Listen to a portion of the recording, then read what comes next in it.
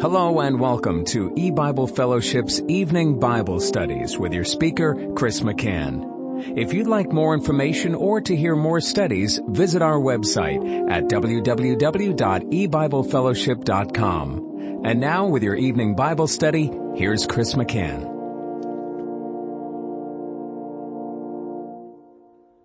Good evening and welcome to E-Bible Fellowship's Bible study in the book of Genesis. Tonight is study number 19 of chapter 1 in Genesis. And we're going to begin by just quickly reading this portion.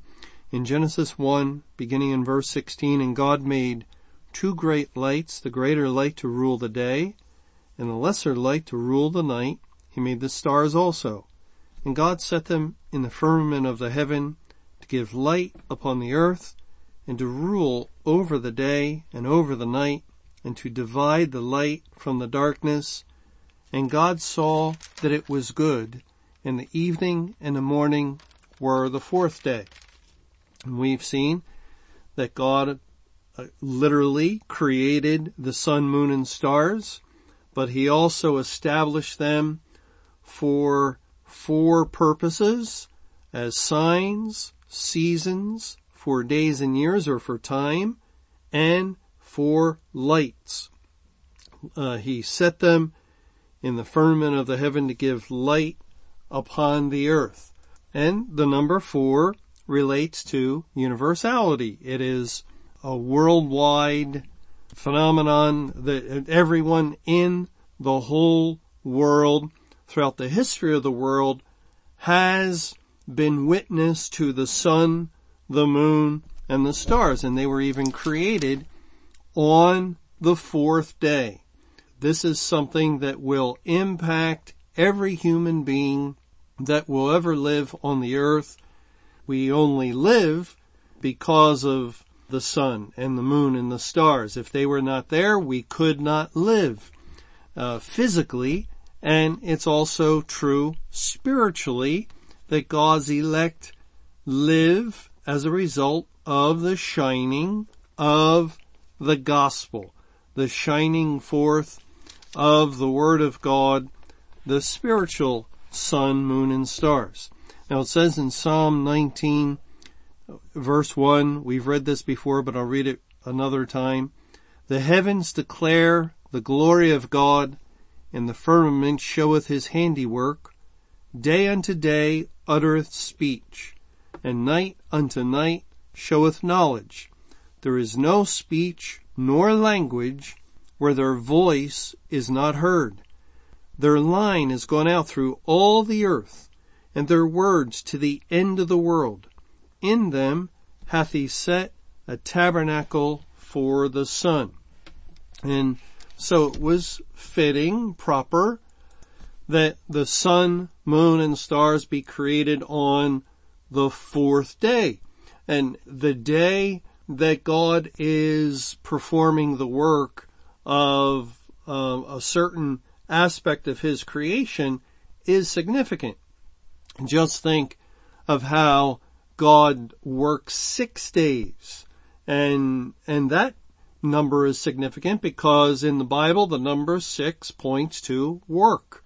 And the number 4 points to the universality of something or the worldwide scope of something.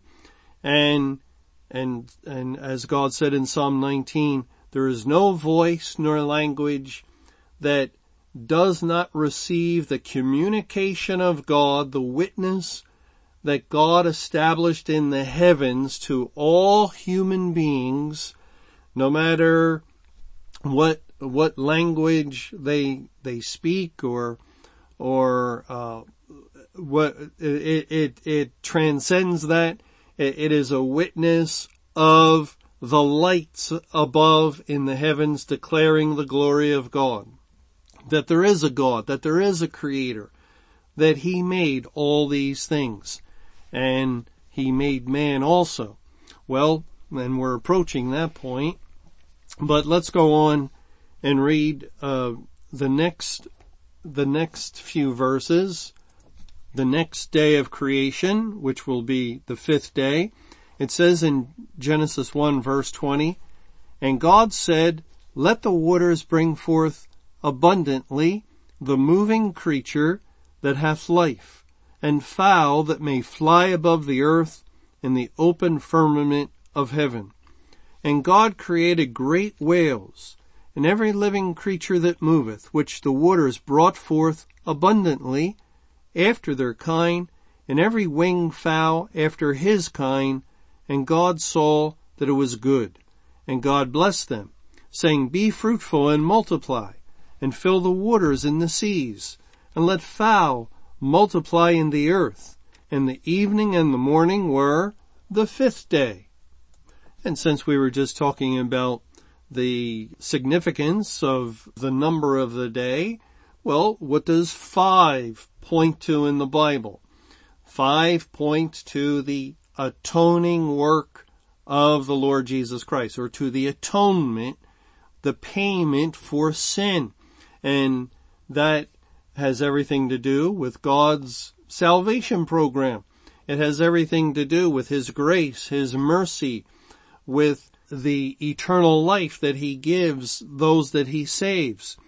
And so as we see that God created the moving creature that has life and the fowl and so forth, on the fifth day, we wonder, does it have any relationship to the atonement? Is there any significance to the atonement and this creation of the creatures on the fifth day? Well, let's look at verse 20 more carefully. "Let the waters bring forth abundantly the moving creature that hath life, and fowl that may fly above the earth in the open firmament of heaven." You know, the evolutionists, when they speak of origins, and we've talked about how ridiculous the idea of something coming from nothing was, with their stuff in the beginning that explodes and all of a sudden the whole universe forms and not only forms but falls perfectly into place. I mean, just imagine how incredible it is that the earth forms in the precise position that it does in the distance from the sun, and that the sun forms in that precise position, and the moon and the stars. And as I think we've mentioned before, if the earth were closer to the sun, we would burn up. If we were further away, it would be too cold. And so we're in just the right spot. Really, if anyone believes in evolution, you're really believing in a series of miracles. You're believing, of course, it's miracles without a God. But basically, it's incredible miracles that, first of all, there was something that came from nothing. No one knows where the original thing the size of an electron came from, or smaller than an electron. And there's your first miracle, that there is something that exists to explode. But then once it does explode, it forms the universe in the manner it did, where everything falls into place. Yes, over the course of time. But there it is, right in place, in a position for life to exist. And then you have planets or Earth and sun and moon and stars, but you don't have life. So then the next miracle is that from non-life, life develops. Life develops, and they admit it takes water to have life. And so through a series of processes, water comes to be, and then through another series of processes over the course of billions of years. That's always the convincing element. If you tell people this, and over the course of years or thousands of years. Nobody believe it. But add the word billions, and now, okay, all right, yeah, somehow adding eons of time tends to make things more believable. So they throw it in there. There's the mysterious ingredient of long ages, billions of years, and that's what will do it. And so non-life can become life. What an incredible miracle that there was no life, but then life developed somehow over billions of years. And okay, now you've had already a few miracles to get to that point of life, and that would be some kind of amoeba or some kind of bacteria or something that is the initial life, and then from that, maybe it's in the water, comes a higher form of life, and you see how incredible it is. Just if it happened one time with one life form, if there were just one type of creature that would develop, and if that thing were alive but deformed, because after all it's all random, and its eyes on top of its head or on its foot or something, that would be a miracle. But it somehow manages, billions of years can really perform miracles. It somehow manages that the eyes get into their proper place, the ears, they go out to their proper position, the mouth, the tongue, the nose, and not to mention all the other important organs, and the brain and the heart, and all these things somehow manage to fall into perfect place as though there were someone designing it. But of course that's ridiculous according to evolution. And if that happened with one creature, you would have an astounding miracle.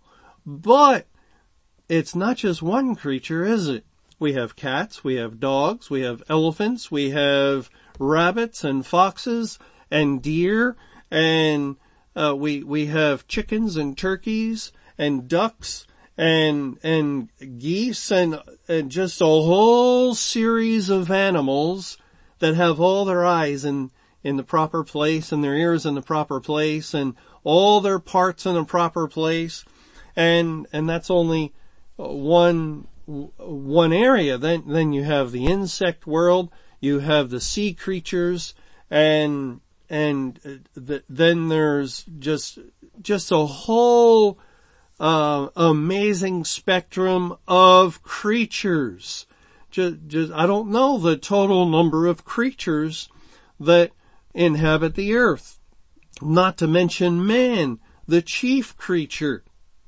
And can you see how many miracles it would take for each one of these creatures to develop its own track line and to form into the position and to be the creature it is today?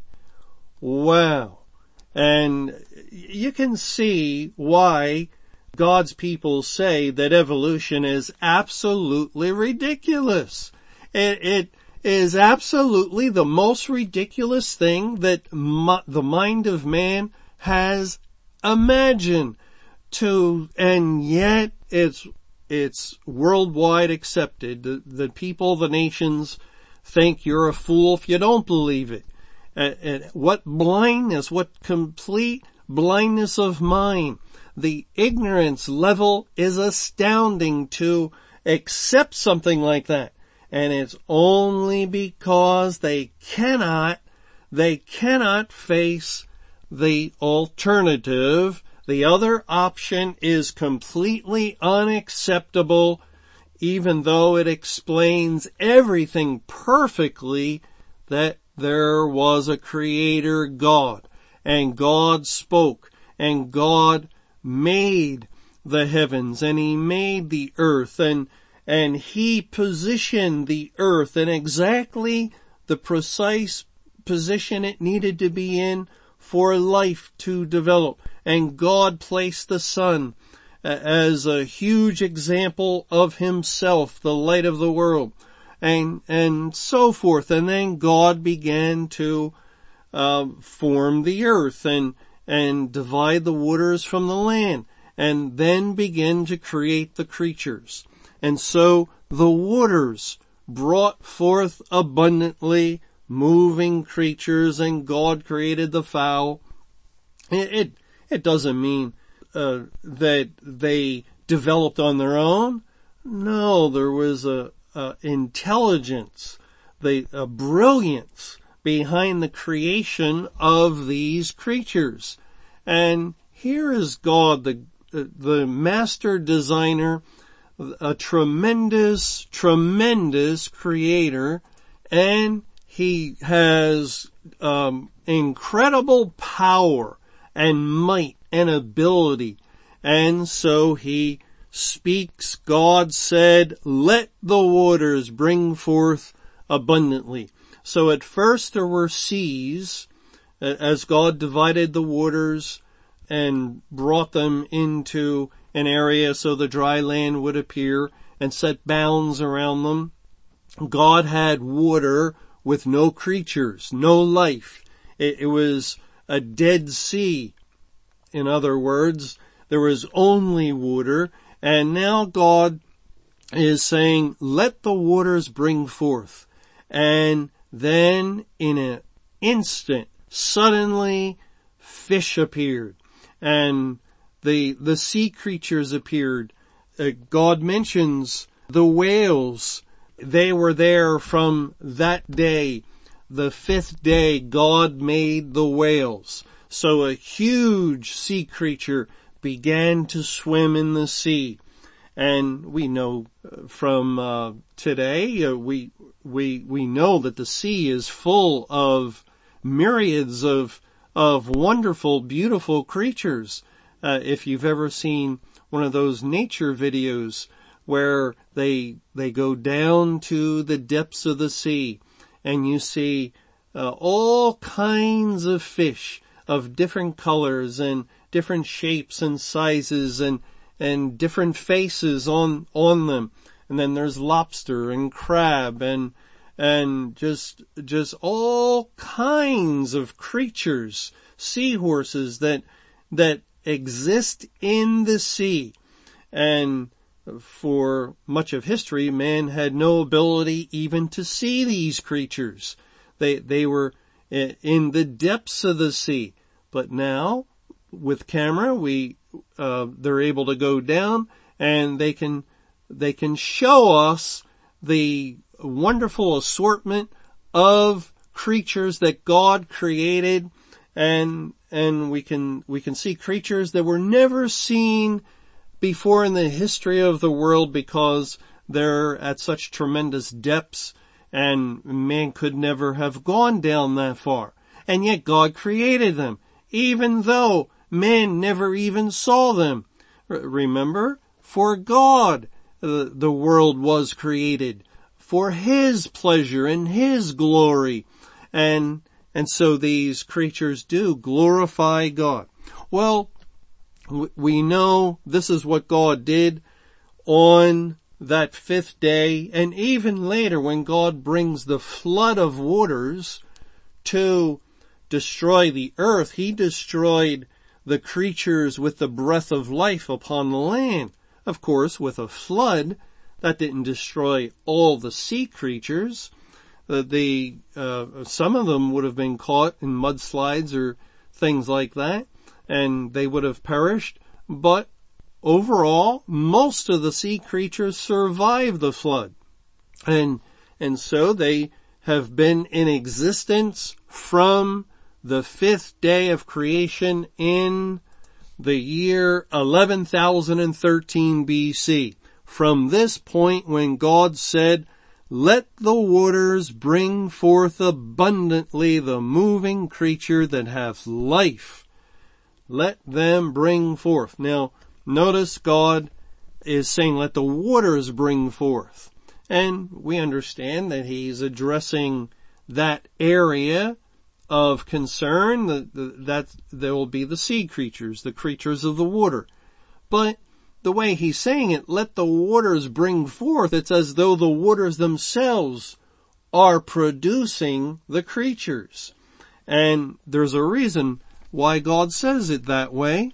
If we look at Isaiah 35, Isaiah chapter 35, it says in verse 5, then the eyes of the blind shall be open, and the ears of the deaf shall be unstopped.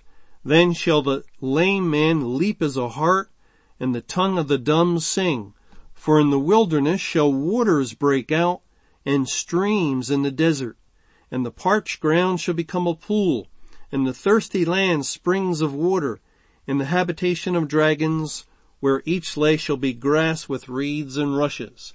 The water brings life. Where water goes, life comes. And God uses water as a picture of the gospel, a picture of the word of God that would go forth in a dry and barren land, or a dry and thirsty land where no water is, because there's no gospel but the gospel that God has devised himself, the gospel that is there and available in the day of salvation, because God took it upon himself to die in the person of the Lord Jesus for the sins of his elect, and therefore water became available and was able to bring life.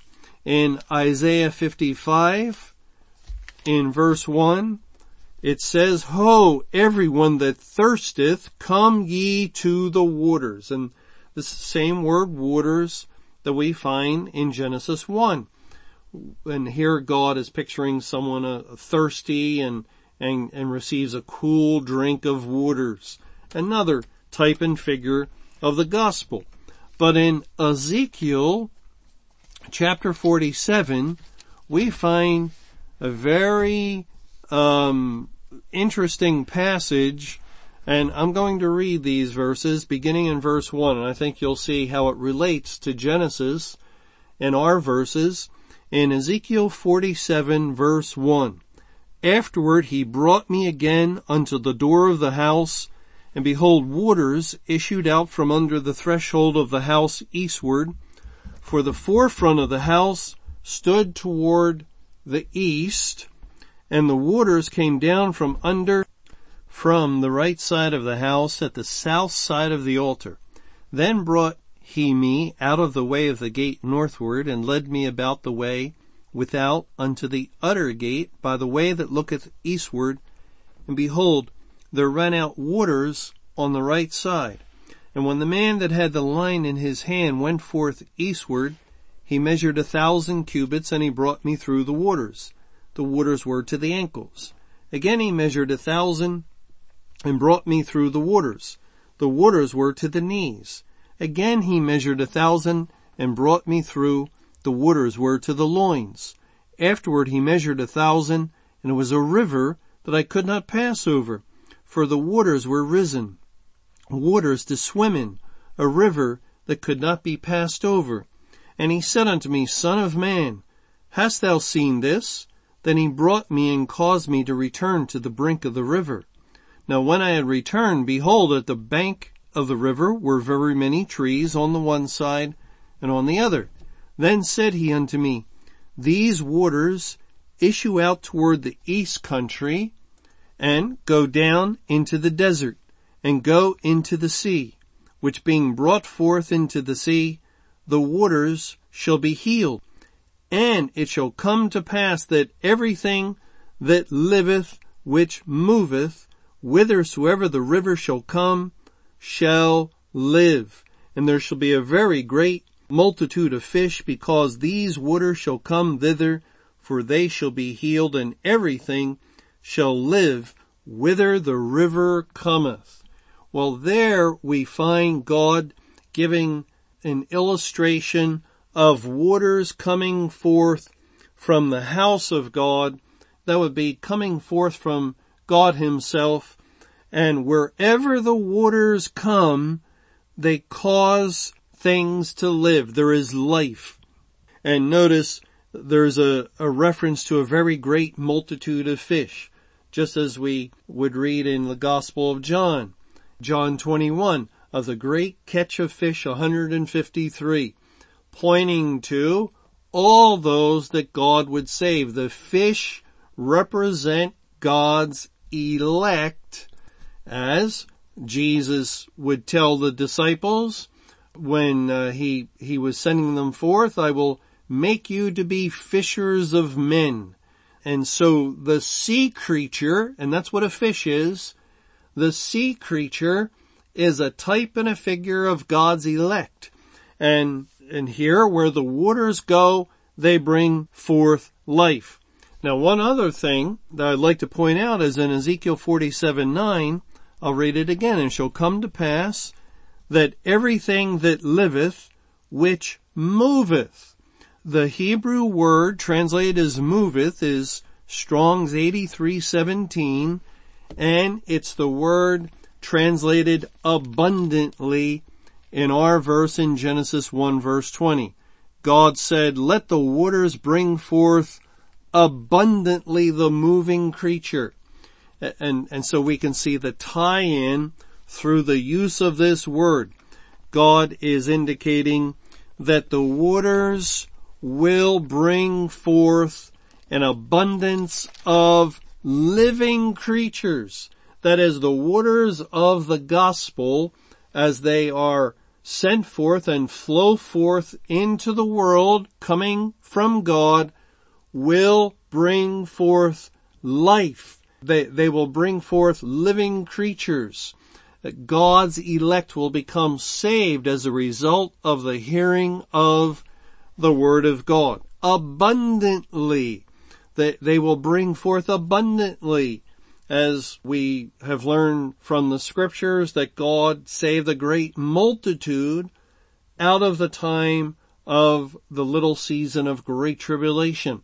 And over the course of all of earth's history, since the creation, God has saved tens of millions of people, perhaps as many as 200 million people. And so God's program of salvation has been an abundant program of salvation.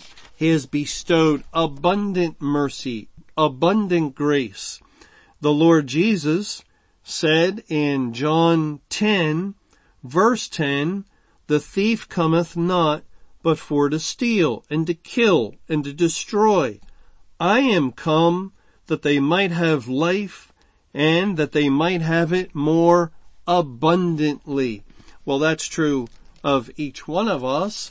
We receive eternal life and an abundance of life, especially in comparison to the little pittance of man's typical lifespan in this world of 70 or 80 years.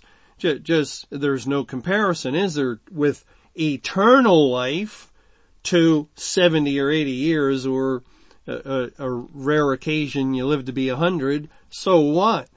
Compared to eternal life, life without end, it truly would be like having a drop of water compared to the Atlantic Ocean. That's the comparison between life in this world and eternal life, abundant life. But it also relates to the numbers that God saved. He saved abundantly. Thanks for joining us for E-Bible Fellowship's Evening Bible Studies. You can hear these studies Monday through Friday over Paltalk, Skype, E-Bible Fellowship's webcast audio, or over your phone. For more information or to hear other studies, visit www.ebiblefellowship.com. Until our next study, may the Lord's perfect will be done.